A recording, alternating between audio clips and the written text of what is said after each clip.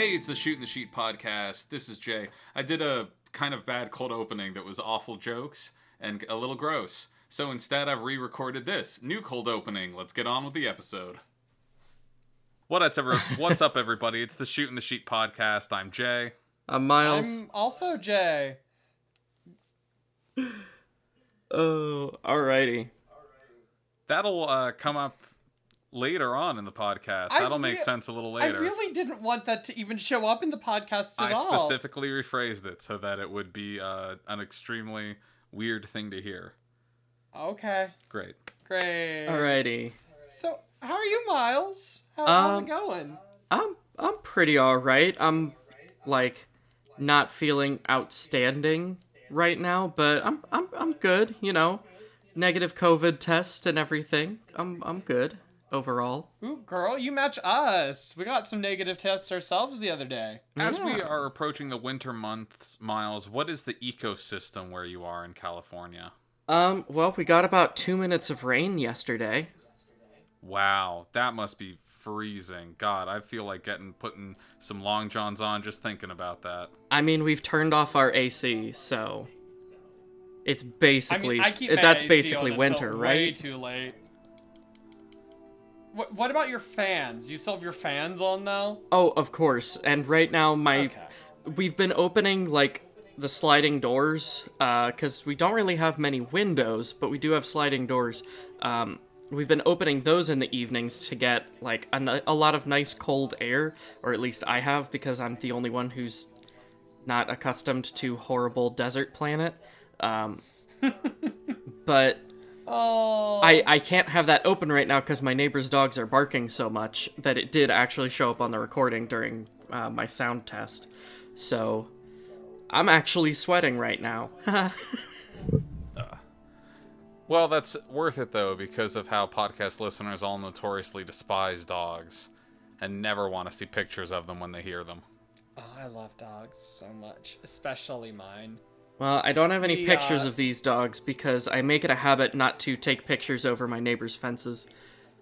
That's weird. I don't know. For dogs, look, you could easily just tell them, look, it's for dogs.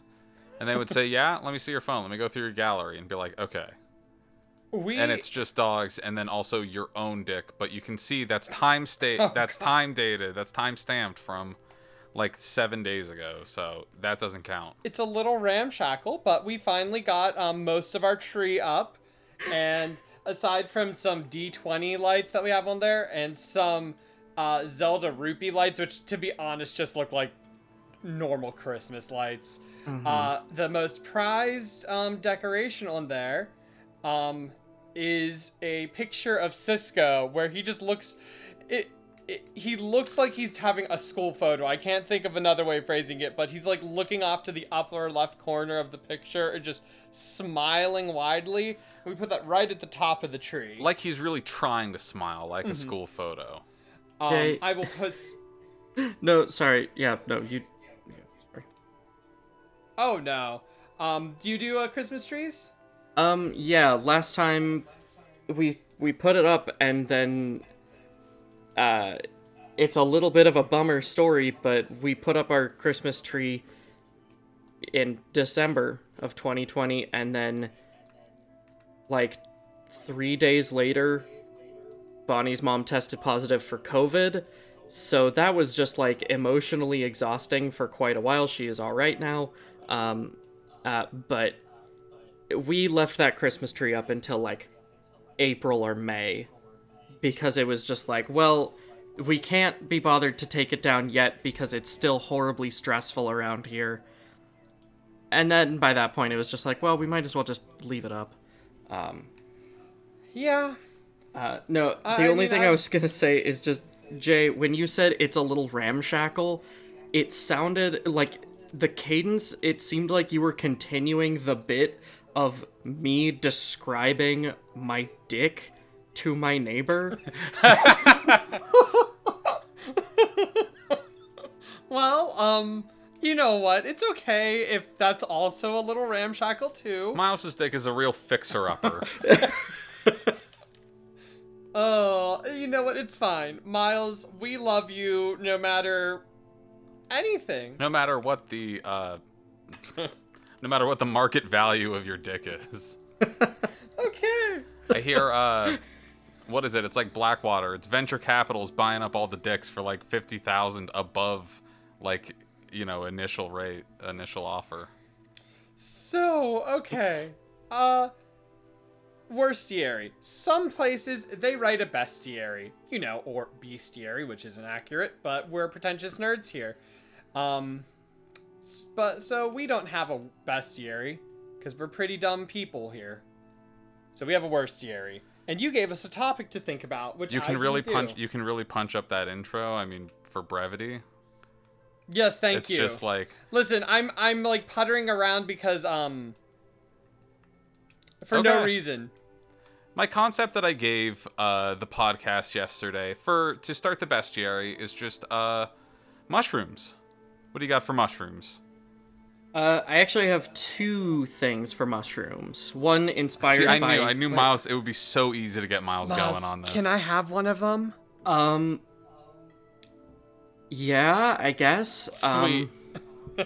Here's finally the context from the cold opening of the podcast that was talking about my mushroom thing. Okay. Wait, I wanted to make that clear so that nobody thought that my mushroom things hurt dogs. I mean, okay, technically I guess I have 3, but mostly it's just 2. And even then it's really just 1, but like the 2 are broader concepts. So the first one actually comes from something that I've already done. At one point in a Pathfinder game, I had a character who wanted to play I can't remember if they were a druid or a ranger, but they had an animal companion, but they wanted to go like a very fungal-based ranger druid. So I let them just make a fungal version of whatever animal companion they were capable of having. So they made like this big-ass giant wolf spider, but made of fungus. And it was cool as hell.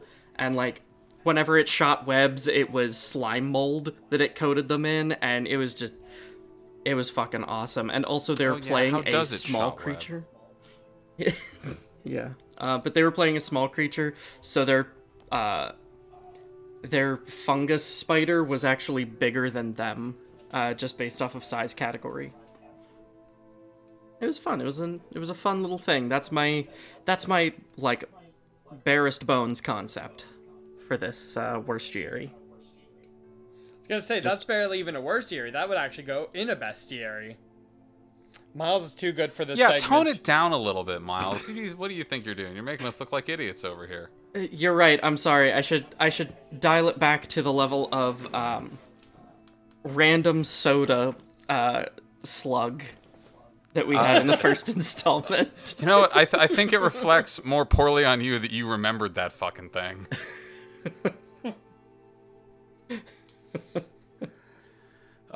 Jay, do you have any concepts for mushrooms? Do I have to bring the one I had up? No. I'll do mine next. Okay, good, because I don't have one. I'm not going to just throw out a prompt without being able to fulfill it myself. Mm-hmm. I was thinking about a trap. Have you ever seen those slime molds? And I know slime molds aren't fungi. Don't at me. That's like a weird, like, sort of dome of webwork. Mm-hmm.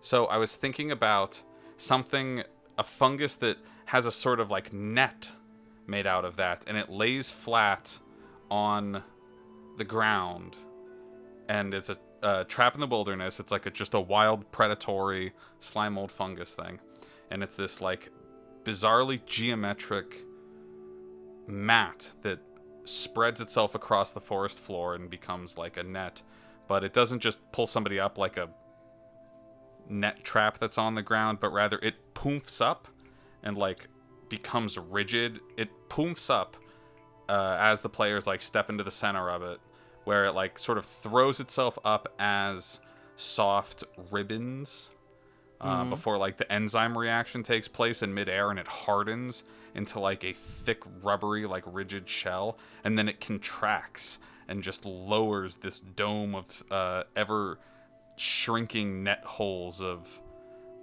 fungal mold just tightening and squeezing around the adventurers or its prey, just pressing it into the ground where it will then be crushed by the, just increasing tension of the fibers. That, again, does not belong in the worstiary. That's just really good and interesting. I feel like the worstiary is a flawed concept. Because... Maybe we should switch its name to the restiary. Ooh. It's not the best, but it is the rest.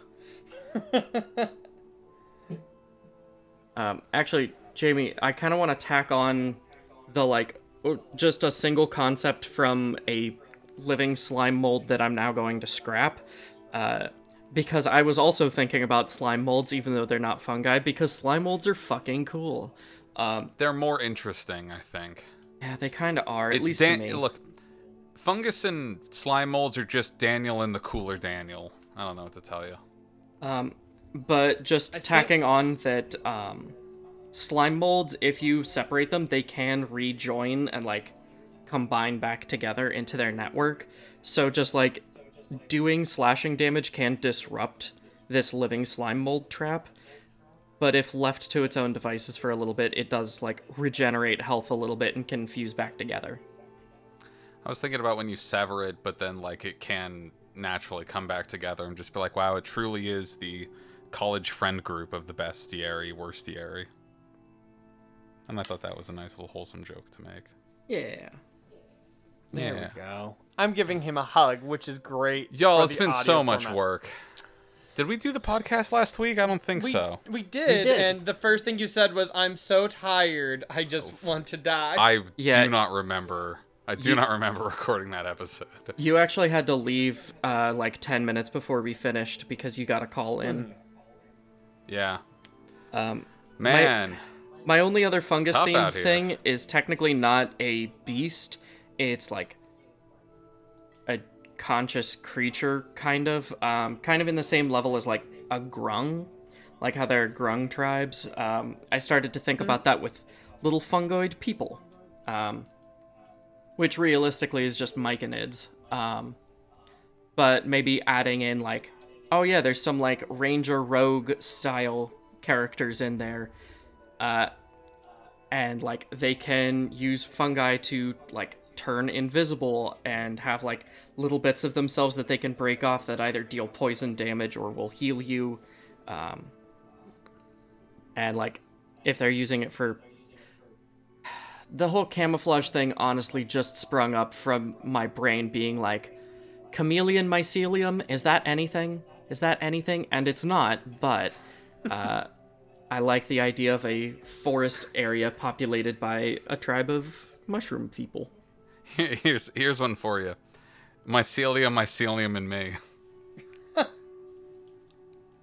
Okay. This is extremely underbaked. But okay. It is a mushroom thing that spreads through spores, and if you get... Wow, groundbreaking. I'm gonna slap my... Jay slapped me. I slapped you twice. Again with this. If you get infected with it, I don't know, fucking con save or some stuff. And if you fail, the only way to cure it is with bless. Or no, wish.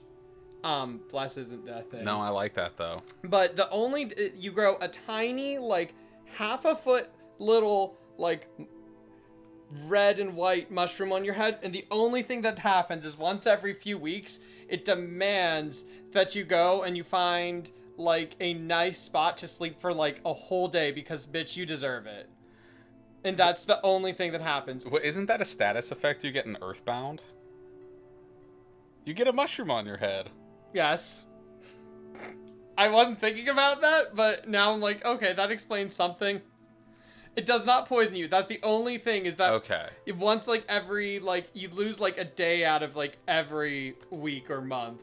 As I said, this goes in the worstiary, because it's bad. It's an interesting trade-off, and what's interesting about the worstiary is that I think none of us came up with enemies or monsters today. Miles had a whole character concept, I had a trap, and you had a status ailment. Yep. Good job, folks. Hey, it's all homebrew. Put that one's for free. Put all those right in your game. And if anyone asks, like, where did that come from? That didn't work at all. You would be able to reference them to this, and they would say, why do they talk like that? They sound really dumb. In which case, we probably will be taking a nap, let's be honest. Absolutely. So, I'm gonna be honest. Didn't play any tabletop games the last week. Nope. Unless you guys want me to talk extensively about Monster Hunter Stories 2, which isn't a role-playing game at all, at least not like a tabletop one. I haven't done any role-playing Let games. me ask you something about Monster Hunter Stories 2. When do you meet Moana? Oh, I mean, I named my character Moana, so I didn't, but... So... You know, it both in the subtext and also in the text of that game, it reflects very poorly on the core Monster Hunter series players, because it's all just like, well, why do you have to kill them when you can be friends with them? And us over here in the real Monster Hunter game that's for adults are just like, that's entirely beside the point as you slice your cleaver through another square meter of cartilage. Meanwhile, I'm over here being like, yeah, but look at this. I'm doing choreographed, like, water dancing super moves with my royal, what is it, Ludolf? You're doing henshin poses with a wyvern. Yes. Frankly, I don't see how I'd lose this fight in many ways. It's fun, though. It's giving me a lot of vibes that modern Pokemon games haven't given me. But this is a tabletop podcast, so unless, Miles, you have anything you want to ask me about a thing that's not tabletop. No, but I have played in a tabletop game this week. Since our last episode. Yes, that was last night, wasn't it? How no. was We Wedge's actually... Wake? No, so we actually didn't play last night because one of the players was missing, and she plays 3 different characters, all 3 of which would be, like, deeply affected by Wedge's death. So we just held off for another week, which I kind of feel bad for the other players because they still have to, like, deal with the effects of Wedge's death in character for their characters, and I get to just, like, finish processing it and be cool.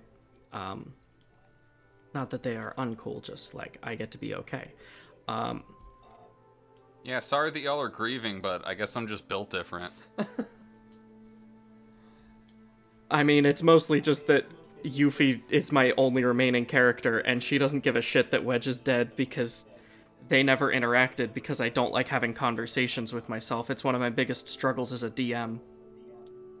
And knowing how you tend to DM, you're just torturing yourself.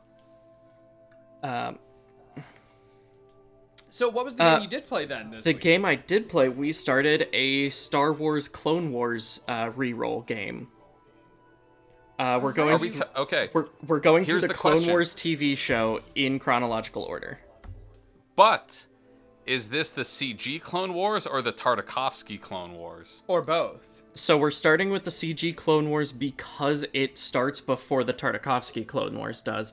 But I believe we're going to touch on the Tartakovsky one at the end. Because the Tartakovsky one ends at, it ends right as Episode 3 starts. So we're playing through the entire CG Clone Wars series. Also, I hear you're Baz, but realistically, that series was fucking good and introduced a lot of good characters and gave a lot of expansion to a lot of interesting characters. Like, oh yeah, I'm sure. I just didn't watch it. We watched it a bit. All I can think of is the fucking Tartakovsky introduction of General Grievous, the most incredible introduction to a infamous letdown.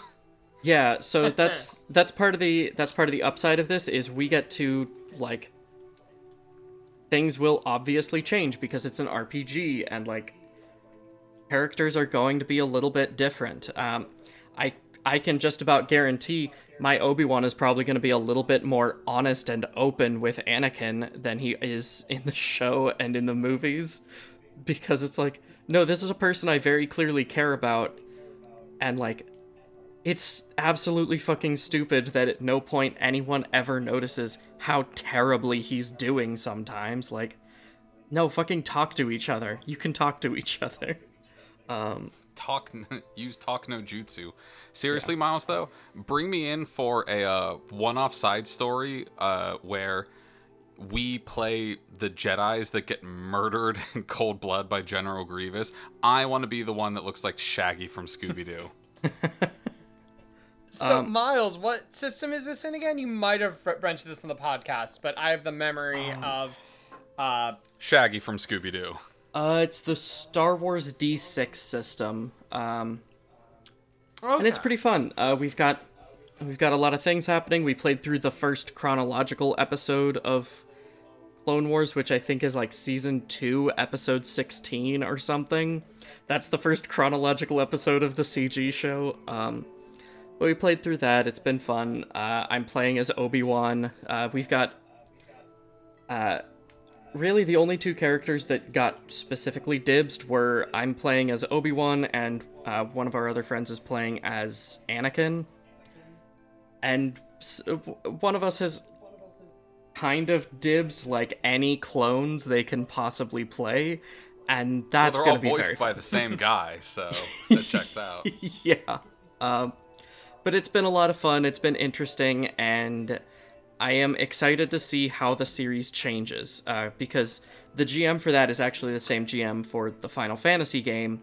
So I absolutely know that this war effort is going to be intricately tracked, and it's going to be interesting, and we're not going to end up in the same place.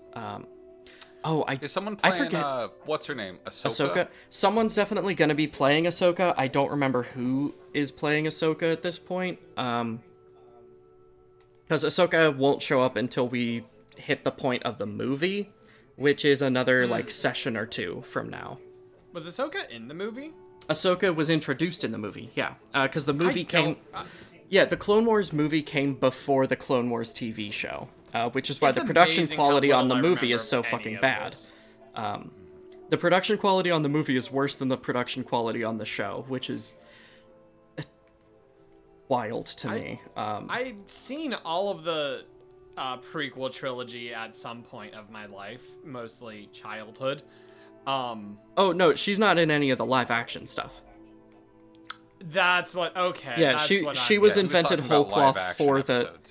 Yeah, no, she was invented whole cloth for the Clone Wars CG movie, not Attack of the Clones. Okay, which is a title that never made sense. This is where my Star Trek knowledge ends. Mm-hmm. Well, no one's gonna... Use the Force, Harry. That's what Picard said at the end of Lord of the Rings. I thought it was Lord of the Flies. It's just a weird adaptation is all. I mean, we're all gonna fucking die because now we actually have to roll for all of the ridiculous Deus Ex Machina stuff R2 does. Oh no! If I know one thing about I almost said Trek again by accident because of the bit. Star Wars, it's... Oh, good luck. What? Here's an unironic recommendation. Make a one-shot for Galaxy Quest. Because that's a movie that kicks ass. It kind of does, despite how much of an absolute shithead Tim Allen is. Oh, Tim Allen has always been a shithead. Yeah. But it's a really good movie. I mean, before he started acting, before he started acting, he was a cocaine smuggler who turned in all of his friends to get a reduced sentence. Oh, I thought that was after he was acting, but yeah, what a narc. I thought it was before, but I could be wrong. Yeah, so Tim Allen started as a narc and then also became a super right-wing douchebag. I want to start watching that show called Last Man Standing, where Tim Allen resents that millennials aren't tough guys enough, but he does that through a vlog that he does. You know, the toughest outdoorsman thing to do is vlogging. I'm just picturing him just lying on his bed. No, I don't care. That's I don't care about Tim Allen. He's not worth my time to think about. He's crud. But I don't have a good segue, so this is a mistake. Yeah, I should let's just just let go. you. Yeah. We're getting too into the weeds. Anyway, Once that's we the start only talking game about I've Tim played. Allen, it's like it's not going anywhere. Yeah, So- that's the only game I've played in the last week, and it was a fun time, and I'm looking forward to it. It's bi-weekly, though, so you're only going to hear me talk about it every other episode. So, would I be able to play in this? Because I'm not bi. I want to play Monster House. Well, you're allowed. Wait, that's in the Final Fantasy. I'm sorry, I was just doing a weird... When could they put Monster House in Star Wars? I mean, we missed Monster House in the Final Fantasy game because we spent like 5 sessions in Wall Market, but didn't actually ever even go to Don Corneo. Yeah. So yeah. Anyway. But yeah, those are the things that I've done. That is the thing that I've done. And have you been working on anything for the GM Corner? Or rather, you've been talking about stuff. I haven't been doing much, though, so this is a great segue into me trying to take the mic and then immediately be like, actually.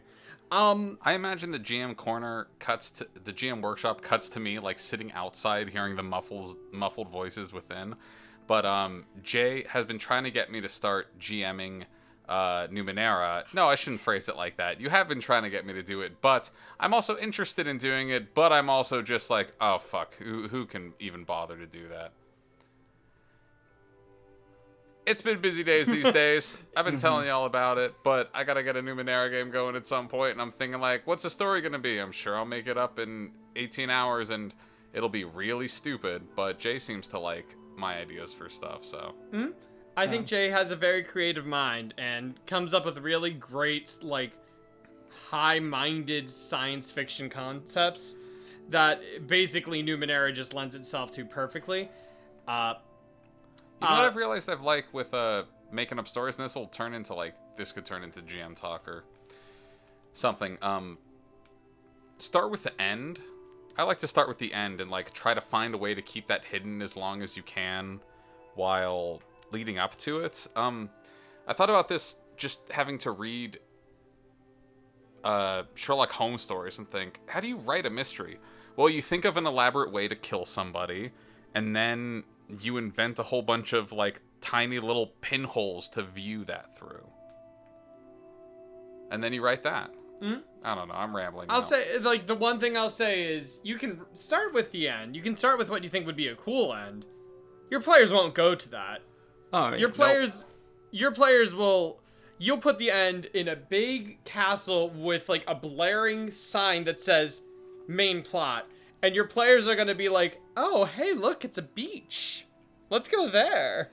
And then I'm just like, the ancient dragon's dungeon is underneath the sand. Oh, you were there. You're there now. Actually, that's actually right. If you've not said where something is in the world, congrats. You can always make it up after the fact. That's the most important part of, the most important advice of any GM Corner is you can always just make something up. Nobody's going to check your work. You don't have the teacher grading you on if you cited all your sources for the plot twist or the Deus Ex Machina. You just do whatever you want. I mean, yeah, honestly, until you mention something, even if it's in your notes, it doesn't matter. Sure, you wrote this castle with this dragon to be in the mountains of Mount Everfrost, but your players don't want to go there, and this dragon's pretty important to the main plot. Guess what? This cave, or this castle, if you really need it, just so happens to be under the ocean. What's more important to the conclusion of the story you've written? That your players have fought the dragon, or that the dragon was where the dragon was supposed to be? I think it's definitely the fighting. Honestly, I think it's more important to me that my players probably end up trying to seduce the dragon, because let's be honest, with our players, they're going to seduce it, and that means either befriend it or actually flirt with it. We're far beyond the point culturally where people are going to take these games seriously, so be prepared for murder sex. Oh, God. And not in that order. Sorry, Miles. We've been talking. Yeah, did we have a podcast we were supposed to be doing? I mean, realistically, this is all tied to the podcast. Also, I haven't really been doing anything for DM's Corner. Realistically, I could be doing more for our Monday games. I was kind of relieved when I realized I didn't have the ability to run it this Monday because I had a doctor's appointment that I remembered, the night before. But I was kind of relieved because I was like, wait, hold on. I don't know what the fuck is about to happen here. That's great, because I don't know what's about to happen in that game either. In any of our sessions that we play that game. Yeah, it's... Our characters need to get more involved in local politics and assassinations. Here's the thing. There was, a little bit of opportunity for that early on in the game, and I was like, okay, cool, that'll be interesting, you'll get your foot in the door with the Speakers Council, and that could lead to some interesting ways of, revealing the corruption of this one speaker, or, building these connections so that you get more missions, and you have, the ability to more easily, rally support and get people to, defend themselves from that dragon attack, but... you have recruited the dragon, you assassinated the hostile speaker, and you've only met 2 of the leaders of any of these towns. You haven't even been to all the towns yet. Why would we go to the towns? I didn't know our goal was to go to all of the towns. Your goal isn't to go to all of the towns at this point. Your goal isn't to go to all of the towns. It's The issue is just that you've gone to the towns that don't end up having a lot to do with the Frost Maiden. You know what? Speaking of things that don't have anything to do with the Frost Maiden, one of my character's biggest plot points that they should probably be more worried about, but they're quite fine not to be at the moment, is the fact that it seems like one of their only ways home might be in a... Illithid dreadnought that has been claimed by, is it an ancient white dragon? Uh-huh. Yeah. I did just say, why have I not thought about sending our characters out to seduce the dragon yet? We could do a wicked lap dance. I have so much charisma in that game. Let's go and seduce the dragon. That won't...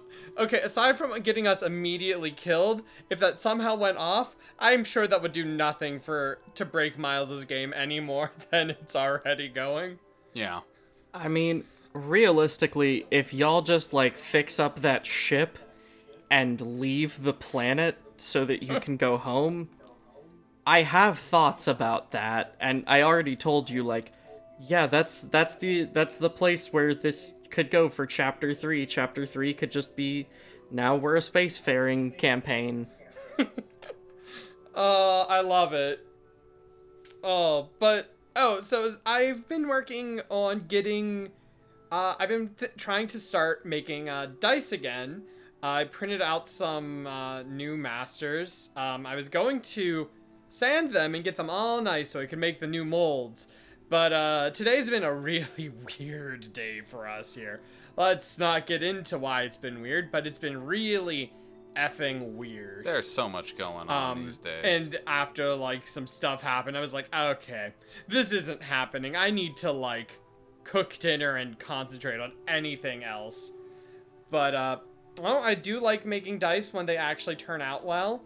I don't like the sanding part, which is a lot of it, but hey, aside from that, everything is pretty fun with it. And aside from that, I'm just imagining right now, what if there was a special glove you get to sand dice, where, it's got, on your second and third finger, it's got rubber grips, but then on the inside of your thumb, it's got, a little place to put the sandpaper. A little sticky pad you put the sandpaper on. So you just sort of twiddle it. I don't know. I don't think that would be even. I don't think that would be a joystick. You just joystick it around. That sounds fun, but I don't think it would be stable enough. One thing I've definitely done before is I've accidentally unevenly sanded, and you'll see one of the sides of the D20. I just need to redo the entire die because it's just lopsided. I like the thought, though. It's a fun idea, but I think it would not work. Yeah, probably not. Kids like them fidget cubes these days because of all their climate anxiety and ADHD. They want something to fidget with their hands. I do have ADHD, and I do fidget a lot. And I do oftentimes want things to do with my hands. Wow, and you don't have climate anxiety. Must be nice. Must be nice. You say climate anxiety? I did say that. Oh, that's why the youth are fidgety. Well, I am much, much, much older than you two, so I don't know. I guess I've just learned to cope. Also, yeah, I've been working on reading the Ryutama book for the game system Ryutama, which I've definitely mentioned on this podcast before, and I will finally actually play it or run it at some point, hopefully soon. Because what if you could be in the Final Fantasy 1 world, but you are a traveling merchant of feudal Japan? I mean, honestly, have you ever seen Octopath Traveler? Do they bake pies in that? Do they do the little craftspeople stuff, the little homey lifestyle? They seem more just combat focused. There's like they're definitely more combat focused, but their characters like a merchant, the one's an apothecary. The black mage type is called a scholar. You know, most of their titles are more so like what their profession would be. It just so happens that they're great at combat. Yeah, and we're gonna stop talking about Octopath right now because I'm gonna say some negative things about it. About the scholar. I have very negative feelings about that plot line. That's not what this podcast is about. What are we talking about today? Ryutama. Oh, actually, nope. We've not just introduced the main topic, which is Session Zeros, which we'll get to after this commercial break. Yeah. No, we're going to hopefully be doing our podcast Fun Shot soon, and I was hoping to start it off by GMing a short, like 3 to 5 session game of Ryutama. Don't know why I said it that way there. Maybe I won't ever say it that way again. Weeb. Oh god, yes. I am a total weeb, but I'm one of those weebs that's the worst kind because, like, I only watch anime that was made in the 90s and early aughts. That is not the worst kind of weeb. Kunihiko Ikuhara. That is not the worst kind of weeb. I have lived and worked with the worst kind of weeb. I have a lot of nostalgia for a lot of specific types of anime. Honestly, any long-standing D&D game I run, you will see a lot of the blood of the series Slayers in it, because, I don't know, I grew up watching Slayers. That is a good one, though. It's very 90s, but it has an interesting balance of comedy and then some pretty good, like, lore bits. It also had my first anime crush, which was Lena Inverse, who definitely didn't help cement my love of gingers. Gosh. Gingers are cute. Every single one of them. Anyway. No, I think I need to talk about gingers for more and dig. I'm not sure if I'm digging a hole, but I'm definitely digging something. You're doing something with your hole. All right. Okay, well, yep. You know, you got me. It's time to move on. Actually, did we want to read this? Let's do it. Let's do it. Horror story. Let's do it. Yeah, let's do the horror story, which, so you wanted to do the Session Zero, both the session effort and preparation one, correct? Yeah, I think there's a topic in there I can sort of piggyback off of. Seems possibly a little long, but also I feel like our discussion of Session Zeros will be a little bit short because we already discussed safety tools. That's true, but I'm always fine with retreading conversations Not the least of all because I forget what I said. I will actually do the reading because Jay is distracted. Go for it. Do it. So the story, as I mentioned a moment ago, is Session 0, both in session, effort, and preparation. Username. Posted by u/Legionstone. I applied for this neat homebrew campaign about orcs ruling a kingdom. DM gave me the invite to a Discord server. Immediately, the red flags started to pop up before the Session 0 began. For one, despite stating that the game will take place in Roll20, he had no experience in working with it, so I had to guide him in how to make a character sheet for myself and another player.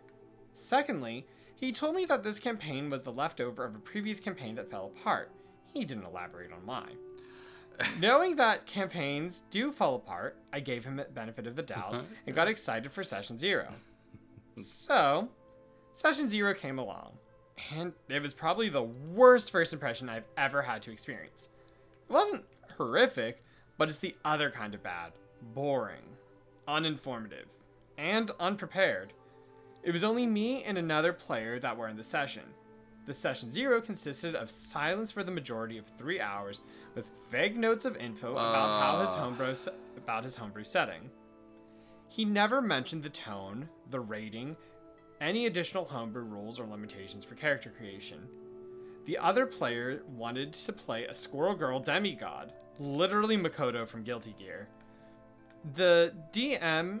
Wait, Makoto from Guilty Gear? Isn't that Blaze? Anyways, sorry. The DM allowed it with no questions asked. It was on the D&D... I always say this one weird out loud. The D&D wiki, so immediately I was taken aback because I know that place is not the mecca of game balance. The DM wanted us to use the Roll20 voice chat for some reason, even though we have a Discord server. Oh, that sucks. And he doesn't know how to use the Roll20 voice chat. After some persuasion, me and the sole other player convinced him to bring it back to the Discord server, as he couldn't figure out how to broadcast his voice until I taught him how. The DM then gave us a video to watch, which was a questionnaire. Why didn't he just ask these questions himself? The Session 0 was 3 hours of sparse world info and dead silence. Yet he couldn't spare us a couple minutes to spice up this news fest? When I do Session 0, I set up a mock character theater Q&A for my players as a way to help them define a personality for said character before the first session. The only question he himself asked me was what my character's sexuality. I got irked by that. I didn't know my character's sexuality was going to play a part in this campaign. Granted, with how little info he gave, maybe it was going to play a part. After all this, I just excused myself. It was boring and, more informatively, uninformative Session 0. I got the feeling that I got the feeling that he was extremely unprepared, despite having 2 weeks to think about it. I didn't want to just pop up and leave the campaign entirely, because as a DM, I struggle too and suffer anxiety when expressing my ideas, so I gave him some feedback, but at the end, I told him that I believe in him. Not too long after, I was silently kicked out of the game and the server with no sign or warning. I have a feeling that his Session 1 will have the same amount of effort as his Session 0, so I hope for the best for the Squirrel Girl demigod. End story. Okay. If any prospective DM is out there worrying that like you're doing too much and being overbearing, don't. It's so much worse to err on the opposite side of that one. Yeah, I struggle with that at times, of just being like, all right, here's a place, go for it. Which I know is difficult and can be frustrating for my players, because I don't like highlight things quite enough, or quite as often as I should, because I'm so anxious about not being like railroady. But yeah, this is like way beyond that, though. Yeah, you gotta give them something. I want to touch on the idea of Session 0s real quick, in that like people talk about session zeros a lot, like they're this new concept, and they're really fucking not. Session zeros have been around since D&D basically started, and it's called the character creation session. Like, during character creation, do you not talk to each other about, like, tone and about the world? Because that has, I mean, that's at least been my constant experience. And, you know, over the years, I've moved towards, like as groups get more familiar with systems, we have to do less character creation sessions. But, like, then we were able to switch to doing things like session 0.5, where you spend some time talking about the world and tone, and then do a little bit of gameplay in that same amount of time. I think they've been around forever, and I'm aware of that, but they've definitely been codified a lot more recently. That's fair. Because I think I maybe disagree that they've been around forever, but they have become more prominent and have been codified. And I think this is a result of the LFG culture of, like, people getting into this or wanting to get into this from some sort of alienated means, and then, like, trying to, like, you know, hearing about the culture of D&D, and then, like, trying to find people nearby, as opposed to, like, the very earliest sort of genesis of people playing D&D is, you know, being latchkey kids and hiding out in somebody's basement or something. I think it's a result of the late 80s and 90s kids alienation of their adolescence and growing up. I don't know about y'all, but I could barely walk anywhere in my town and didn't have, like, a nearby group of friends in the neighborhood that, like, would maybe put you in person groups more often to, you know, if you were a kid in the 70s, to form these games on your own. You have to, this is all a long way to say, you go out and find people to play tabletop games in a different way. And so because you're not already friends with these people and you have to, like, learn their personalities, it's crucial to sort of get on the same level of understanding what everybody else wants in their experience of playing this game and knowing what their limits are and absolutely explaining how it's going to go. I see what you say. I think Sorry, a lot of it is... I took a big zoomed out sociological view of things. I think a lot of it is just that tabletop games have gotten so popular and you're having a lot of people playing. And also, I think YouTube culture has a lot to do with this, because every YouTuber has at least one video on how to do a session zero. And for good reason. Session zeros are important. Absolutely, especially with new players. With new players. And yeah, Jamie is absolutely right that, or at least in my opinion, that the increase in, like, essentially the, not exactly anonymity, but that's the best word I could think of right now, to the D&D space is, like, definitely partially responsible for the rise of more codified session zeros, because then you actually have people like, okay, here's this new person, let's figure out what's going on with them and, like, really work on communicating with them. Because the way people are getting into Dungeons and Dragons now is not with the people they already know. It's harder to get the people you already know into Dungeons and Dragons as it is to find the people who are already into Dungeons and Dragons and try to get into them as acquaintances. Honestly, I think RPG horror stories have also probably had a helping hand in that, because RPG horror stories, it's all about getting into them. Like, so many, like, I've been reading them for years now, at least 2 years, and definitely a lot of them back then was, this could have been avoided if we had a session zero, and we're seeing a little bit less of those, that phrase mentioned now. Here's a clarified metaphor for it. It's the difference between, like, a Zoom call with your friends and, if y'all remember Omegle, the random video chat. Oh, gosh. It's a difference between that. You know the people, or you're going somewhere that has similar interests and you have to learn your way around the people. So I think we're firmly in our topic now, and I think, like, one thing I want to say is that there's no specific one way of running a session zero. I think that's kind of a little obvious. And you what can is sit down. session You can sit zero? down and make your characters, or you can just have some beers and chat about the kind of weird sex warriors you want to be. Yeah, or you can also play. A lot of the ones that I do now, we do play a bit at the end, and for reasons like what Miles was saying, is like they're kind of more of a 0.5. I like to do a bit of playing at the end of my session zeros just so people can see if they like how their characters feel. But we can get into that at the when we get to it, because the first thing I kind of wrote here was, when do you usually have a session zero, Miles? And we kind of already were talking about that. Mostly when we have new players. Yeah, new players, new group, even arguably new campaign, but even then, if it's a new campaign with the same people, I feel like it's easier to do a 0.5, because unless the tone is different, you're more just, going over character stuff. And I'd say I wouldn't do it between Sorry, go ahead. I was just gonna say that, obviously my experience isn't universal on this. I was introduced to D&D. Technically, my first system was Pathfinder in college, and we straight up had a slideshow to teach us, easy step-by-step how to make a character, and then we talked a little bit about the world.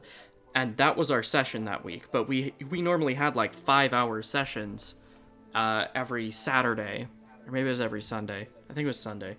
But 5-hour sessions that we'd do, so you had time to make a Pathfinder character in those 5 hours.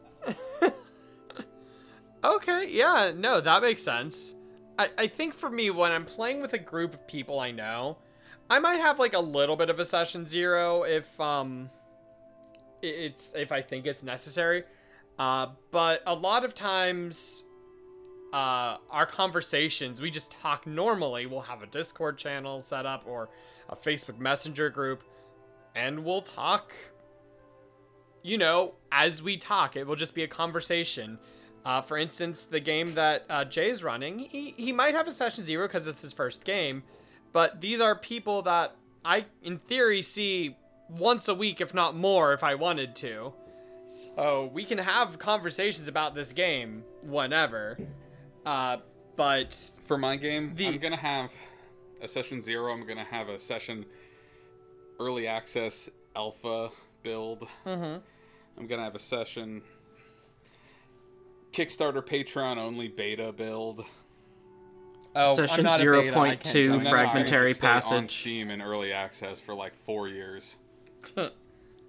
But the main reason I do a session zero with people that I know is if we're switching to a system that most of them don't know yet.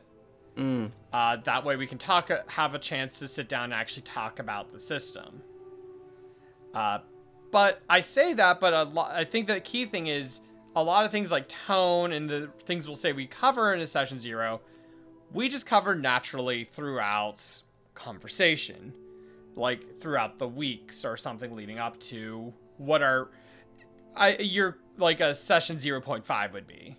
Yeah, that's part of the benefit of having things like Discord channels for campaigns, is a lot of the time I end up answering a lot of the questions that would get answered during a session zero just through chat leading up to the game, which gives us a little bit more wiggle room to do something to get a little bit of play in.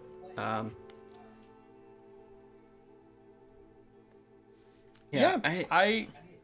go ahead. I think there's huge amounts of value in it. And yeah, changing systems, that's absolutely essential too. I've seen a lot of people do different things during session zeros, including doing them as both character building and along with handing out character sheets, handing out player consent forms and stuff with the sheet. And then okay, anonymously put the... I don't understand how you anonymously turn in a physical consent sheet. Make it a Google Doc, maybe. Yeah, or and, or do it as a maybe do it as a spreadsheet and just like put an X or a slash in a block if you if that's like X if it's a line and slash if it's a veil. So, if you didn't have a lot of time to get to know people and have a sense of who they are and what their boundaries would be, what are some of the key things that we would have to ask in a session 0, just be in conversation or in a sort of blind survey? All right, I have a list here. Great. But I'm not going to read the list. Great podcasting here. Yeah.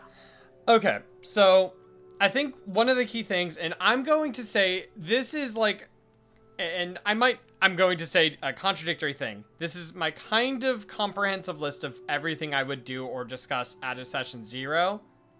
But also, I'm probably going to forget some of the things that I do bring up at session 0s. And I'm kind of going off of, let's just say this is a whole new group of people. The first thing I would bring up is, when are we meeting? How long are the sessions going to roughly try to be? How often are we meeting? Mm-hmm. It's boring. It's basic. But it's important. It's very important. I don't know. That almost sounds to me like the logistics conversation you have before a session 0. But that's just me. I was going to say, session 0s usually begin with a lot of stuff like... And, I get what you're saying. You're right. I understand that this session 0 might be, like, when you're already hanging out with people. Maybe you're at the Halloween party, and you've all decided, yeah, we want to commit to this. So now we start having the conversation about, like, when we might be able to coordinate ourselves to do this. Also, reminder, a lot of these things are covered in the way we handle our games, not in session 0s. This is a session 0 checklist, but we cover a lot of this stuff just when we talk normally. Yeah. Like, I've even seen some people suggest that you discuss, like, hey, are we gonna, like, order food? If so, how are we gonna handle paying for that? And, like, again, people can be really codified about that. Like, are we gonna have snacks? Like, what do people like?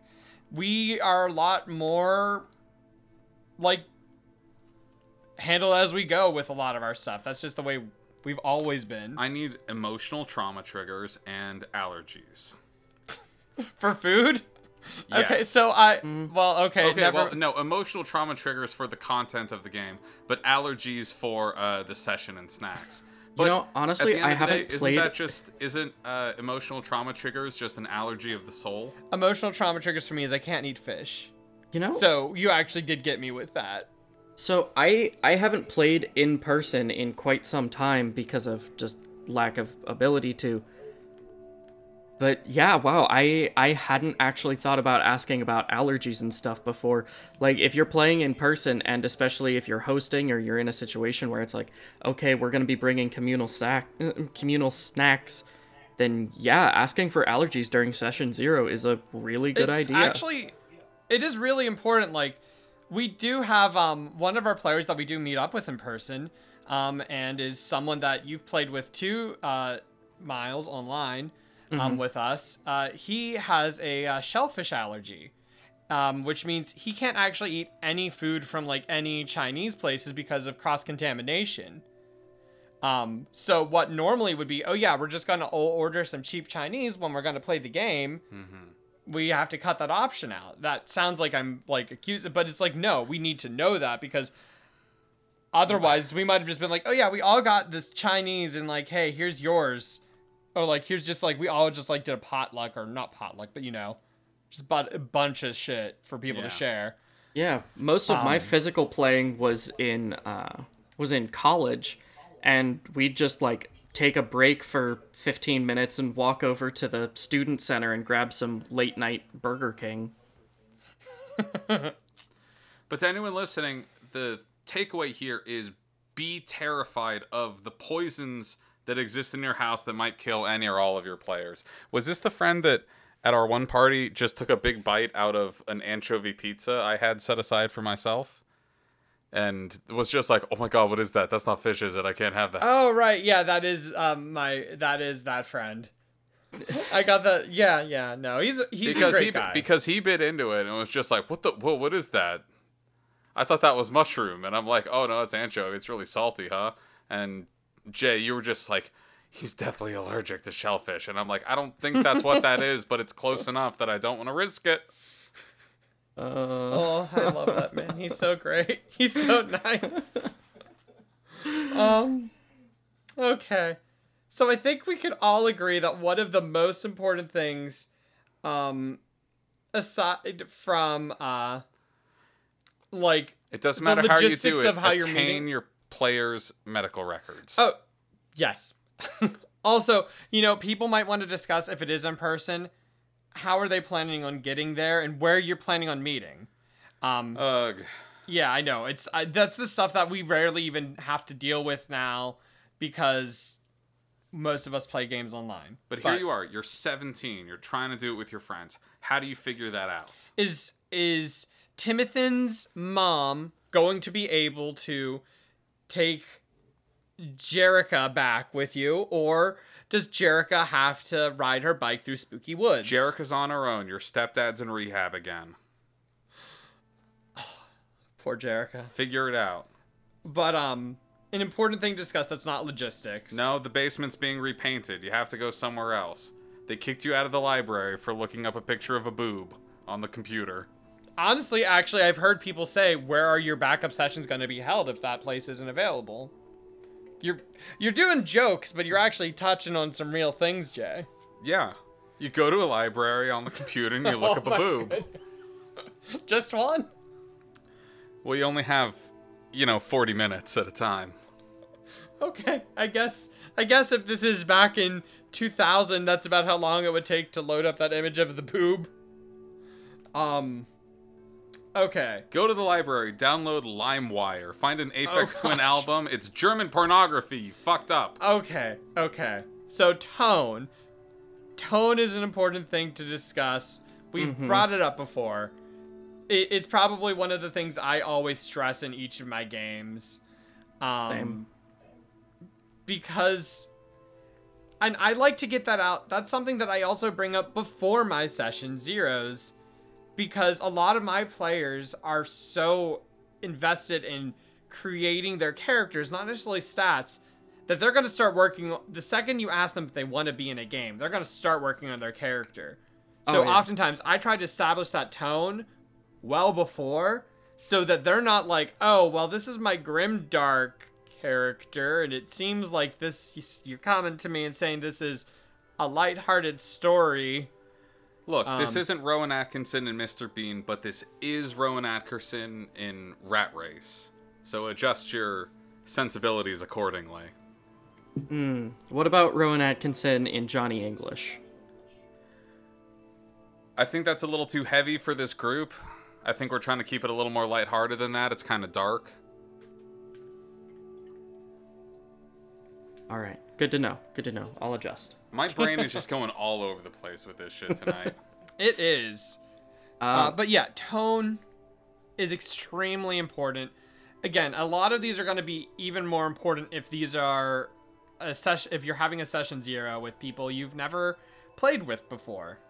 Yeah. Or if you're also doing something that you've never done. I mean, I will definitely talk about tone whenever I decide I'm going to give running another horror game again a shot again. Yeah. Tone and like relevant world events, like you absolutely do not need to give them the fucking Silmarillion, but like I learned that the hard way in my first game. Two rules of establishing tone. Is it or is it not going to be the Silmarillion? Is it or is it not going to have 9/11? Oh gosh.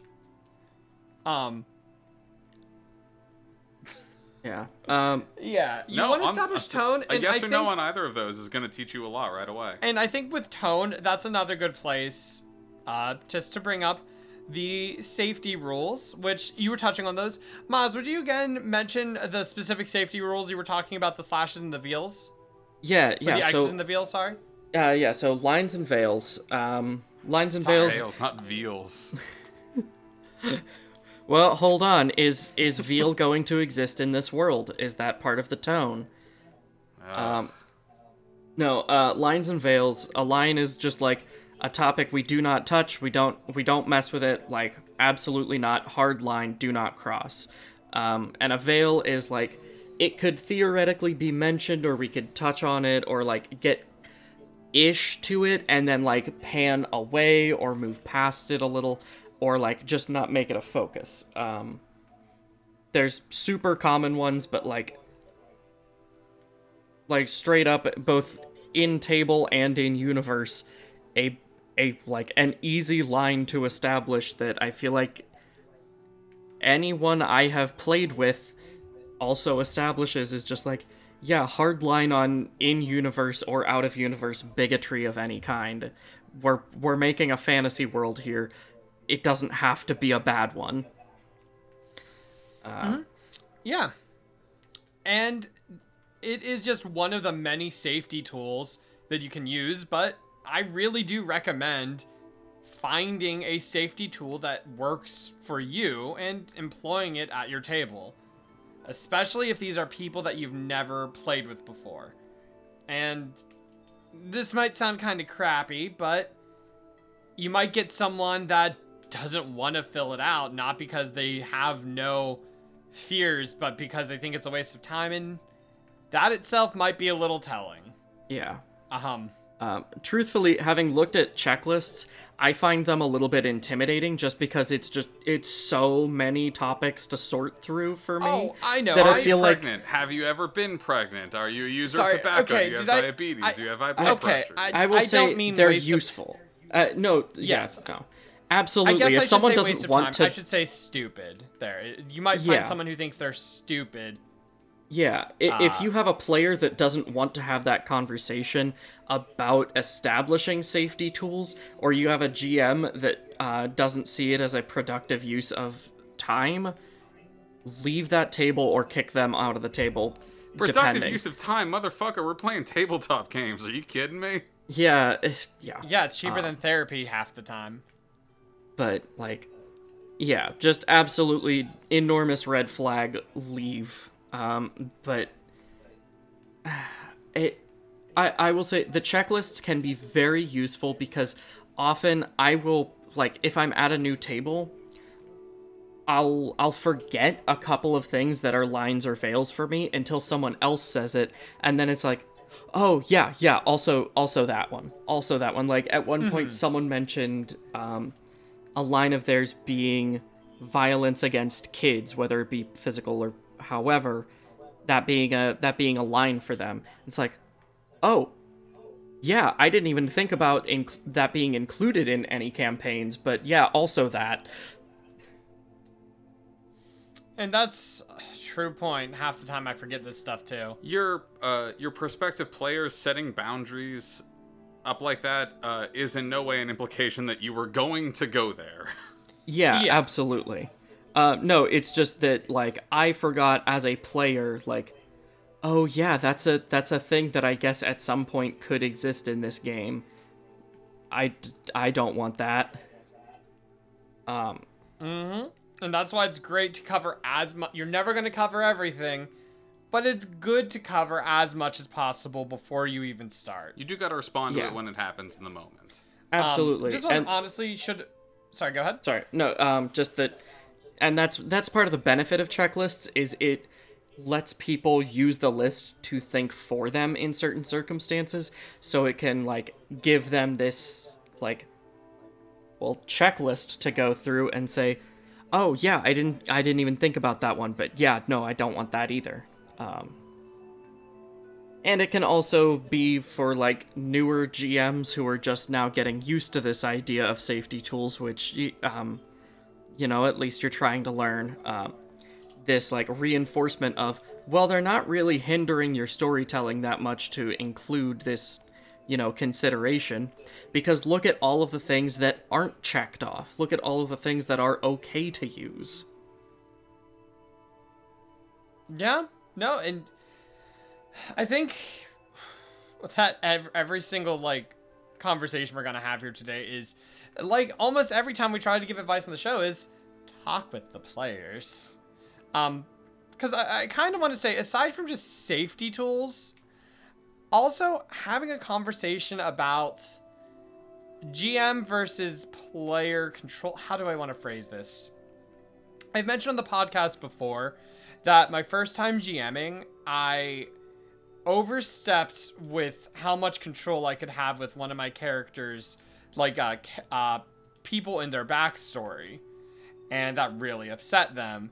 Meanwhile, I totally did something even crazier with another character, basically giving like their mother they never met, which they were a tiefling, and I ended up having their mother be a djinn. And so it's like we completely ended up changing their heritage after that because they loved that twist so much.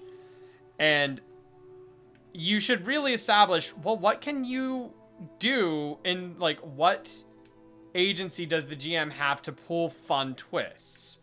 And every player is going to have different levels of that. Like, Miles, we've been talking about my character who was unaware of like how much of their perceived backstory was actually theirs.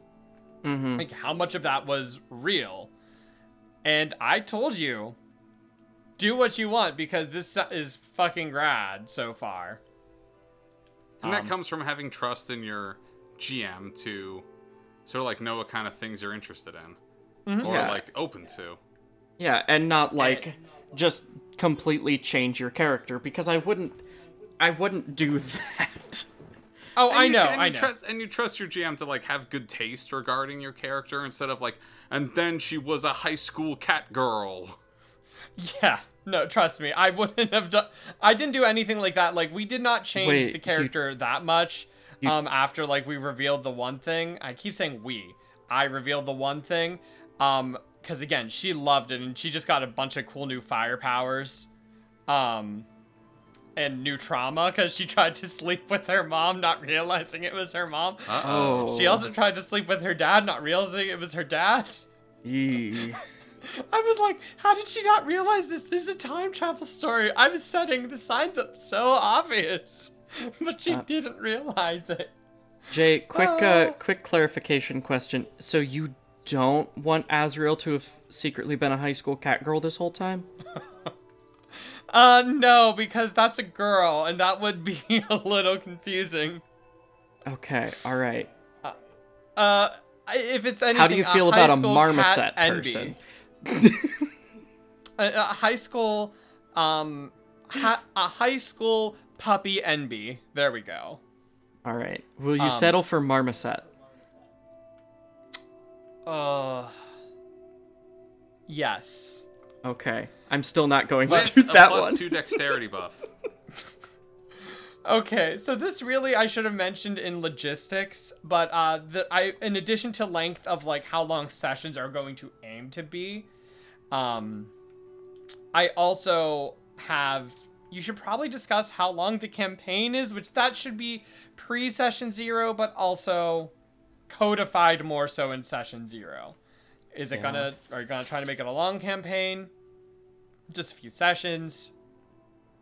Yeah. I think that's the thing is like, I like a session 0 for codifying things that have been talked about even before a session 0. It's official. It's on paper.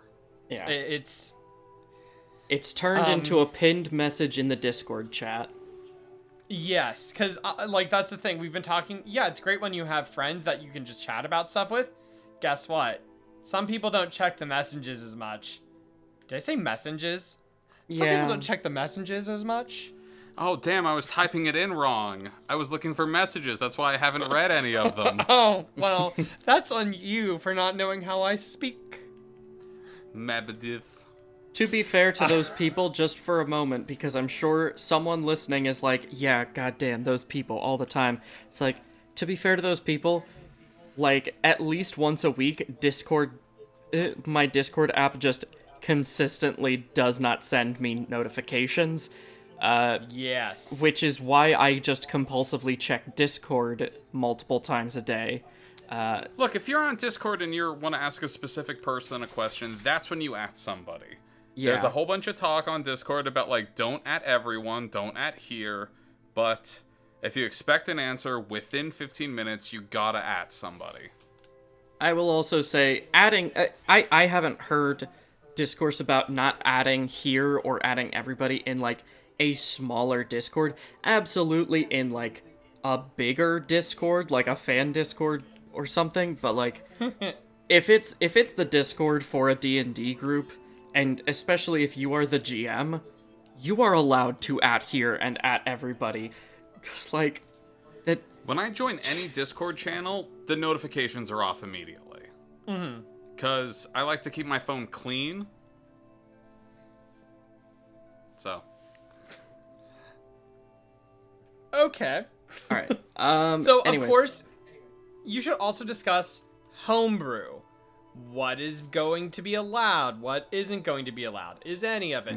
And I have homebrew, but that's actually any books. So this is not specifically just a 5e thing, but 5e has some of the most content available for it now, just because of how insanely popular it is. And there's always a good few conversations to be had with homebrew. Wait, are you saying there will be content in this game that is not officially approved by Wizards of the Coast? How are we gonna feel confident that it's balanced and fair? Well, for one thing, I know Miles doesn't care too much about balance, and that's not a bad thing inherently. It still feels fun, and we've definitely had some challenging fights. I mean, I care a little bit about balance, just in that, like, my go-to rule with things like homebrew in a game I'm running is 98% of it I am okay with. Just send it to me first so I can look it over and make adjustments. Often, I will try and make it better. Like, at one point, one of our characters wanted to play a card-based rogue, and I worked very hard at making 2 different homebrew card rogues into, like, one unified, much more interesting class. And so then, what you're saying and is then he ended up not using that subclass. So what you're saying is for chapter 3, I can finally play a red mage in 5e? You know, I'll ask my friend Mo to send me the stats for red mage in the Final Fantasy VII game. Oh, I was going to use the Final Fantasy 14 one. You better get the most recently updated Endwalker version. There actually is one. I think the one that we are using in that game is based off of the Final Fantasy 14 one. Oh, okay, because I love that one, because just zipping in, it's like, oh, I attacked you, now I did a backflip out. I have Neither of us have logged in for Endwalker. I hear it's a nightmare. No, I logged in at the morning Endwalker came out at 6 a.m., and then I didn't log back in again, and I'm so far behind on it that it's... I should say so far behind. I'm 1 dungeon before Endwalker, but I've heard it's a nightmare. But anyways... Yeah, homebrew content, and that's honestly how I usually try to roll with homebrew. I'm very much a, do you have the information? Just please let me look at it. Don't get your hopes up till I look at it, even if I will probably, what's it called? Approve it. Sorry, my brain just, like, went 30 miles away. And also, again, this is another thing I probably would talk about before session 0, but if it's either new people, they need to know it then, and if it's not new people, then it's a great time to codify that. Yeah. And, you know, we've talked a bit about what session 0s can do for players.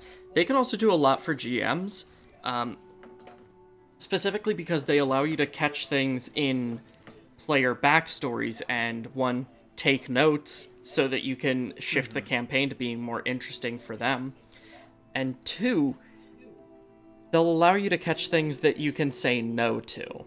And it's way easier to say no to something in a session 0 than it is to say it in session 1.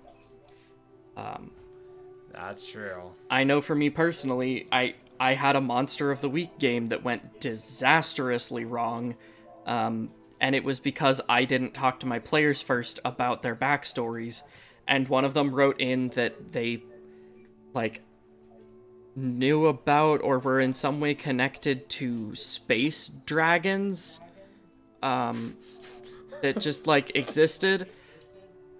And after that point I was just like, well, I don't know what the fuck to even do now, because you've decided that space alien dragons exist and that you know about and are connected to them. Fuck am I supposed to do now with just this mission based on little ukabaks? No, I get it. I did the same thing with a campaign I had that was, I'd say, loosely Dark Cloud 2 inspired. It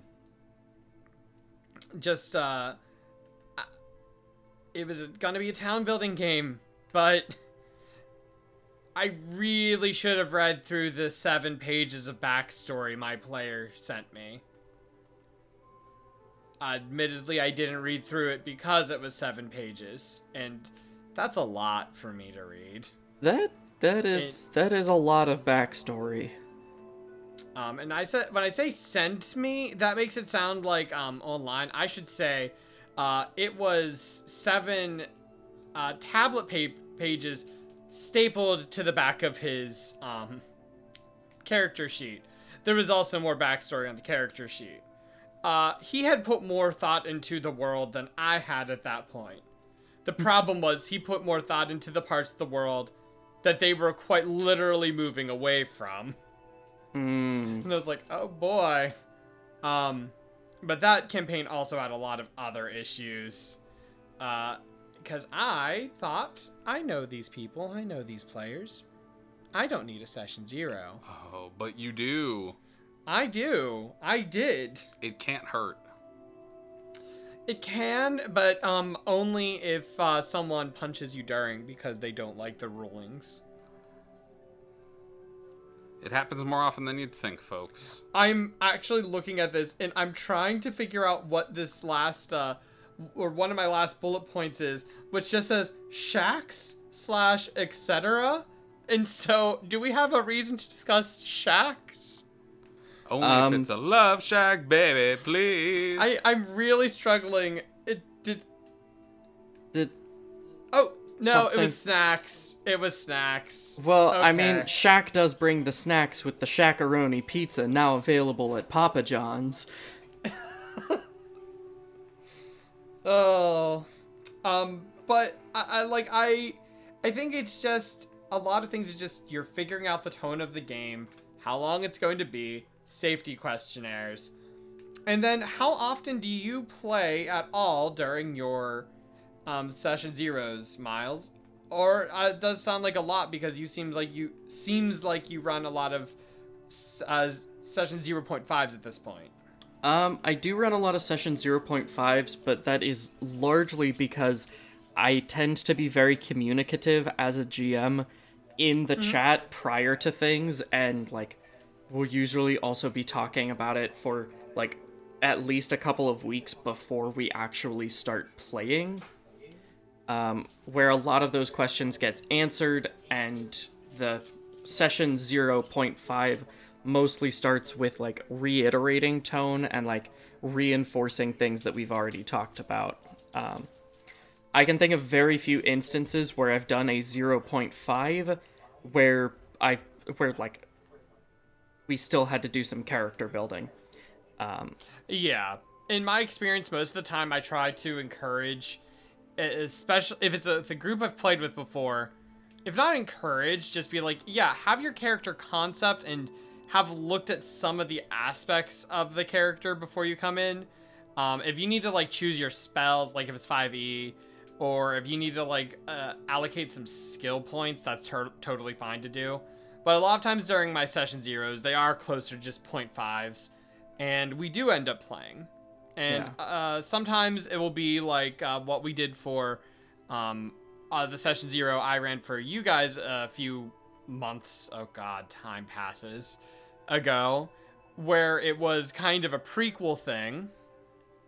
But one of the key things I always try to remind players is try to do different versions of your characters if you want. Nothing has to be quote unquote canon in this. it's the movie version before they make a TV show, which means, yeah, they might take some basic things from this, but the TV show is going to be its own continuity. Now I was thinking more like the pilot. Y'all remember what people looked like in the Steven Universe pilot? Totally different. Well, yeah, that makes sense. I was thinking specifically about watching the Dear White People movie and then watching the series, which the first season uses a lot of the same story beats as the movie, but the events of the movie still happened. So it was a little confusing at first. See, I was thinking about the Disney sequels that were absolutely backdoor pilots for TV shows, most of which never happened. You know, like Atlantis 2, a shitty movie that was just three TV episodes four stapled episodes together. of a TV show that never happened. Yeah, yeah. And they introduced that in a home video release, so the art quality is worse, but you can just, like, it's an easy transition to the art quality in the TV series being worse. Yep. Okay, but yeah, I think, like, I like to establish that because sometimes people will feel like they want to play a type of character and they will just hate it. I don't even restrict people to, like, stick with the character they did during a session 0. You know, during our session 0 for Astral Refrain, Miles, you ended up, like, because of the events of that, you switched your character's class completely. Yep, I sure did. That's perfectly fine if someone's playing something, especially things that are as close as rogues and rangers, or not rogues, and rangers, rangers and druids. They can be so close with how you execute them. Yeah. It makes perfect sense. I just like to say that not canosity. What would the word be? Tenacity? No. How much is canon is very, like, malleable in a session 0. I think the word would be canonicity, but I'm not sure. Okay, so yeah, it's... Yeah, it would be canonicity. Okay. So how much of How much of cannabisicity? Cannabisicity. So how much acidity is really up in the air? How many people at the table are all right with the other people smoking pot? This is the cannabisicity. I mean, honestly, you're because joking. Look, I'm fine with it, but if they catch me in here in my dorm basement as we play this, I'm fucked. Wait, actually, you guys are hitting on a good point that I missed. You should discuss alcohol rules while playing. No, we were saying cannabis. And okay, substances. There we go. There we go. You know, one of my first experiences with D&D was with back playing 4E when I was like 18, and the session started off really great, but I didn't realize at first that both the GM and one of the players were getting really drunk, and it really devolved. Like, oh boy, like, I don't know way to say except for we stopped playing mid-session because they were just so drunk that they couldn't, like, concentrate on what they were doing. So it's not like saying, oh, you should only have 2 beers, but, like, probably should discuss, like, what are the alcohol rules for this? Yeah. Most people I respect enough to not, like, get completely plastered, but might be worth saying. Jay looked at me like I was looking at him. I started playing D&D where once a week I would show up with a 5th of Tito's and we would just sit around in a dorm basement, and I would get some grocery store sushi, the best, and a big thing of fucking Tito's, and and I'm glad I took notes back then because I didn't remember whatever happened in any of those games. Honestly, though, that goes with tone and everything. That I'm just making it sound like it was an entirely negative experience, which it was. But I should say, not for them, I'm sure, is the thing. Yeah, and I mean, we didn't play that game folded after like a few sessions, but that is a perfectly valid way of playing. And oftentimes, honestly, there are some systems that work much better for just being drunk and playing. Narrative-based systems are great for that. But substance consumption is actually a great topic to discuss, because and can go along heavily with tone. Yeah. One thing I wanted to say. The other reason I tend towards 0.5s is because I tend towards longer sessions. Like, most of the sessions of our Monday games are, like, around 4 hours, probably, I'd say. If not, like, slightly longer sometimes. Like, around 4 hours, plus or minus a little bit. And I don't know how you could do a session 0. Like, only session 0 for 4 hours if it wasn't also character creation. Yeah, unless it's character creation as well. I really couldn't either. But hey, maybe you have a lot to go through. And you know, we mentioned like lore stuff. I don't want to say we're necessarily lore light in our games, but maybe for some players, lore is very important to their game. So if you really need to set up that world, session 0 is the time to do it. And we do that, but I guess I'm trying to say is like, how do I phrase this? You could establish with your players, like, hey, what do you want to do with your character that I might get in the way of? If you have some like big plot line you want to do with your father, the character of your character's father, let me know so I don't write them into the plot for some reason as like, oh, and then there he was at his office job that he always had, and you're like, no, he was actually a deposed Viscount. I'd be like, okay, well, we should have coordinated that beforehand. Excuse me, it's Viscount? You know, I just heard that earlier today, and I thought, I don't care. It's Viscount. Really? Okay. Yes. Miles, I'm gonna side with you on this one, so sorry. Jay? It's an old English word, I guess, but it's spelled V-I-S count. So. Yeah, that's just such a harsh word, Viscount. It doesn't sound pleasing to say. Is it Old English? I think it's realistically, Older English is so etymologically linked to French that, you know, I'd really be splitting hairs anyway, but it does feel more French aligned. A lot of the noble words, a lot of the names for, like, different nobility we have. Oh, well, never mind then. I guess it was French aligned. Fuck me. But, yeah, like, Marchese. Or Marquis. I love Marchese. Yeah, that's the... Yeah. But I think I've hit most of the things I'd like to talk about with my session 0s. I feel like there's something we're forgetting, but I don't know what it is. Oh, I know. I'm trying to think. How do you decide who plays what? Because we all have a bit of an intrinsic sense of who's the tank, who's the DPS, who's the healer. But you don't always need those, because you could play a gang of all healers and still find your way through it. You could play a game of all DPS, and maybe it would feel really risky. You got to get these combat encounters done quickly. Party composition? Party composition. Yeah. Party composition. Okay, I had another thing that I wanted to say about lore, but that ties into party composition anyway.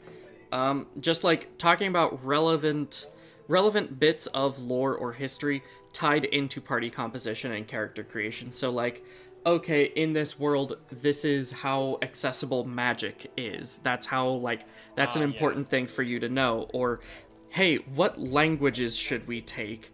What's going to be important in this game? What's going to be important in this world? That sort of thing. Like, letting people know the important things about their characters without telling them, like, oh, well, you know, over in this area of the world, they speak predominantly this language. Like, I remember when I started in my campaign in college, I was given this, like, big, long document listing every region of this homebrewed world that they had been working on for apparently, like, 2 or 3 years. And, like, a bit of history of every single region and the way they relate to other regions, what their diplomatic relationships are like with the neighboring regions, what their primary exports are, and like shit like that. And it was a lot of interesting world building, and like clearly it mattered a lot, and some of them it made me gain like a little bit more knowledge of the region. But overall... But it's like, we're not going to go investing in stock futures. Okay? Yeah, overall, it was largely useless to me as a player, and realistically, like, even as a GM who then added a region to this world, I added a little archipelago off the coast, that was still relatively unnecessary for me. I mean, honestly, I think it's like a thing of like, not necessarily less is more, but like, I was this way with like homework in general. It's like, you know, if you gave me a reading and it was like a few pages, I'm more likely to read that than if you gave me like a reading that was like 50 plus pages. I might not do any of that because it was like, why even fucking bother? I'll read the 5 pages. Give him a taste in no particular order, no priority. Like I mentioned with my player who gave me the pages upon pages of backstory. If it was like a half a page or a page, I would have loved that. Because it's like, oh great, I'm going to be able to get a good feel for your character. Give your players the abstract, and then if they want to read the whole paper, they can. Mm-hmm. And also, don't feel like you need to write the whole paper from the beginning. We already talked about this in the GM advice, but I'm going to say it again. You don't need to write the entire world from the beginning. You can write it as it becomes relevant. Yeah, and heckers, I like to even keep my characters' backstories at least a little loose about the details, because then, I mean, maybe it's my writing degree, but I like to keep things loose, so if I see a good narrative thread that could have some payoff, it's like, okay, so this might have happened in my character's backstory. This could be why this makes sense now. Yeah, that was actually something I was thinking about. None of us are writing the Silmarillion. We're not going to have to maintain the canon. Yeah, that was actually something I was thinking about last episode. I was re-listening to it, and we were talking about that jumpy paladin in the horror story. It's like, no, I already wrote my character's backstory. I can't write you into it. We can't have a connection. It's like, no, they just supplied you with an easy way of connecting your two characters. You don't have to do any heavy lifting at all. You literally just have to say, okay, yeah, we know each other. Like, it's the easiest thing in the world to make backstories connect a lot of the time. And, like, to adapt it, you just need to be not even creative, you just need to be, like, open to change. That's true. And that's GM and player advice. So much of D&D is just... So much of tabletop gaming is improving anyways. Yeah. Going with the flow. Nobody's going to go back and check. I like to keep... But yeah, no, that's just general gaming advice. Is write your outline, but don't fill in those blanks. Leave some of them open, because you can get some good character moments. Honestly, that's why my character's able to feel like they still have a connection with Jay's character in our 5e game, because they relate to certain aspects about Jay's character now. And I've been improving it from the very beginning. Well, yeah, you do that. Like, that's how you've done our whole entire relationship. And most of my life for the last 6 years. Oh, only 6. Good job. You're doing well. Yeah, I was kind of uptight coming out of college. But, I think I've covered everything I want to cover. I mean, I could keep talking about Session Zeros, but you guys have heard how I am able to ramble about anything forever. Jay, as someone who's going to be probably running a Session Zero in the near future, are there any questions that you have for either of us? What if I fall asleep midway through it? What if I get bored being a GM? What happens? Well, it's good that you did that on the session 0 because you probably saved everyone some time. I mean, if you get bored being a GM, you can just stop. You can straight up say, like, hey, I don't want to do this. Also, might be a little bit generous to say, what happens if I fall asleep partway through?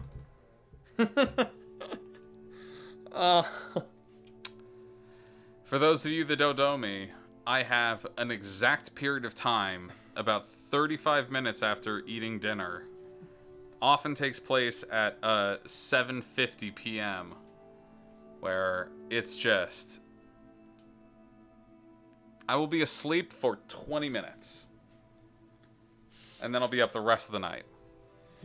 It's true. Oh, and here's the thing. I thought that when one time I invited Jay to partake in a one-shot I was running, and dear sweet man that he is, he came in and he made somehow an elderly robot character, and Jay was extremely jet-lagged because he just got back from across the ocean, and he fell asleep like during the first thing of combat. And I thought that this was a one-time thing. I didn't know that, yeah, the jet lag caused that, but this was just... It did end up keep happening. This is just him, and it's fine, because I love him. He's a sleepy boy. It's because he's like infinity feet tall. But Miles, do you have anything else you'd like to say or add or Jay's anything? told me a couple times I should get diagnosed for narcolepsy, but what are you going to do? I mean, I remember us ask my sister joking where about that in high school. I'm not joking. My sister is... Everything was a joke. in My high school. sister is diagnosed with narcolepsy, Sue. And she has less symptoms than you do. Does she get medication? I have no idea. If not, I'm not interested. Yeah, so at session 0, you should also discuss if any of you are narcoleptic. Honestly, I mean, if you have anything like that you need to bring up, Ask the players if they can't play the game, like if they have to go do something that evening, but everyone else really wants to play. Oh, Or, yeah, if they just fall asleep from narcolepsy. oh, thank you. Ask those people, like, do you mind if somebody plays your character for you, or if we play it, if you want to, like, go along anyway, and then we'll tell you what you did? Thank you. That's actually good. You're that's welcome. I'm on top of it. Yeah, And- rules for when to cancel a session because of absences. Thank you. Yeah, like, I usually have, like, a hard limit of, like, is it 2 people out? Are we going to cancel then? My what to usual do with limit characters. is half the party. If I've got half the party, I'm probably gonna cancel. Depending on the actual events, like, in theory, if I had half the party right now, if I had half the party for this upcoming session, I might still run our next session, just because y'all aren't doing anything hugely important right now. But, like, my session that was going to be on Tuesday, we were missing one of the players, and we didn't play because of how important it is that that player and those characters are there. Oh, 100%. If you're, like, going to this character's, like, home village or something after they've been away for, like, 20 years or something, it's like, and they can't make it, it's like, sorry guys, I think this is a time we should probably really wait for this person to be back. They just are gonna get to be reunited with their long-lost lover. Mm-hmm. Probably should wait for them. And It's honestly, only polite. you know what? I'll honestly say, sometimes whenever sessions have to get canceled because of absences, I know not everybody feels this way, but I always have a moment of like, okay, I mean, we could also just, like, hang out and talk to each other. I'm cool with that, too. Oh yeah, me too, but we rarely do because I don't know. Because we're now we all suddenly adults. have free time. Sometimes a failed D&D night can just be a Jackbox night. Who got Jackbox on their computer? Yeah, do you have any games on your phone? You got games on your phone? Phone. You know, Miles, do you remember that kid?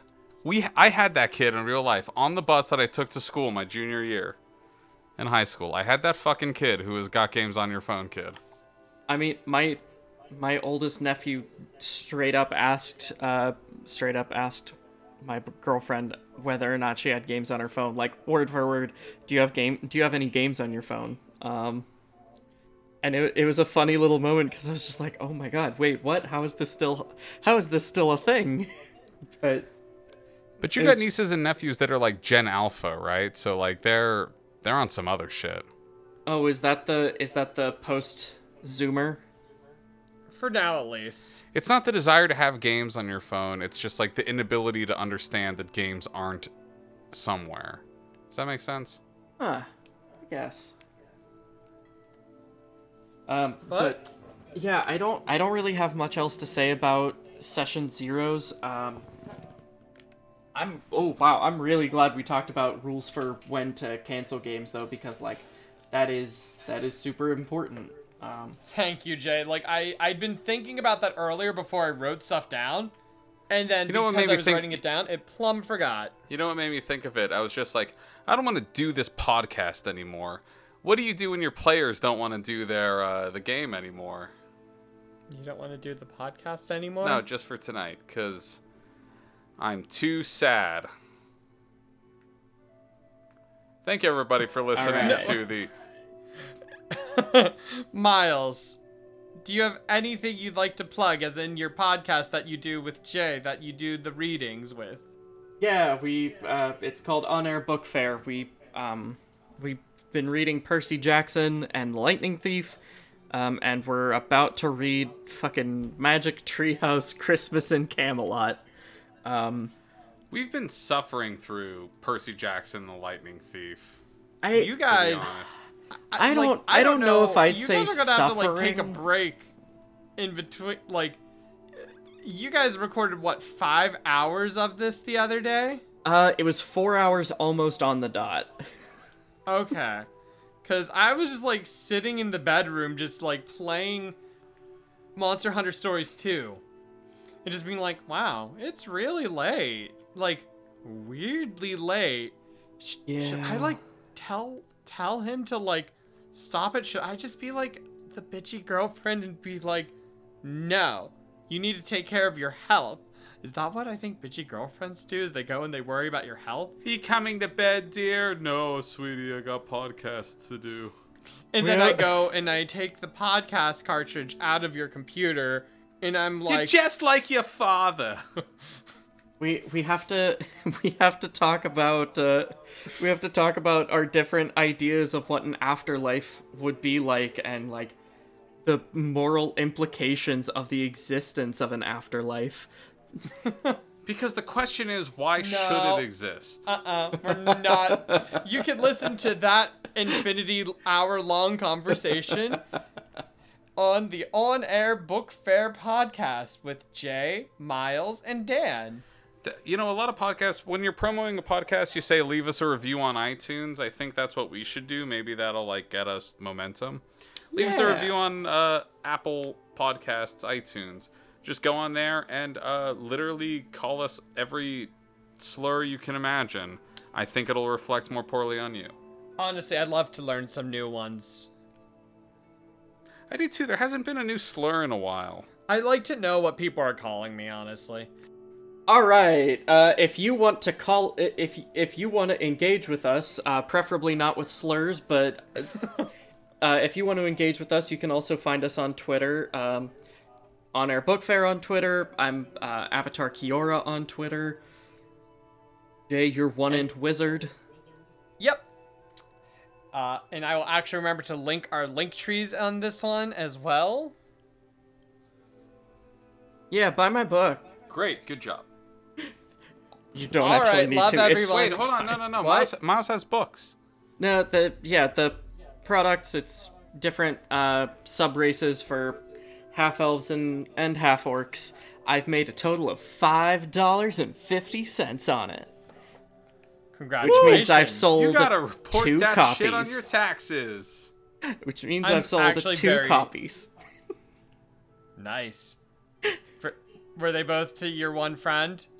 No, I think they were both two separate friends. Yes, Mrs. IRS. My friend here just declared income.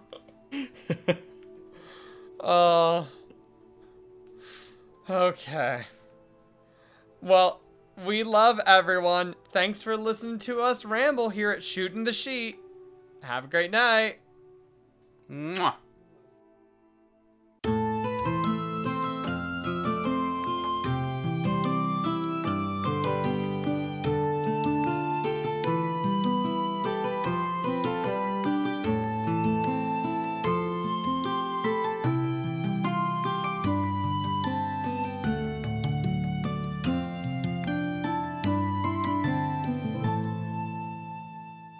How dare you treat Miles this way? Miles seems to be a sweet, perfect, innocent person. So why? Seems.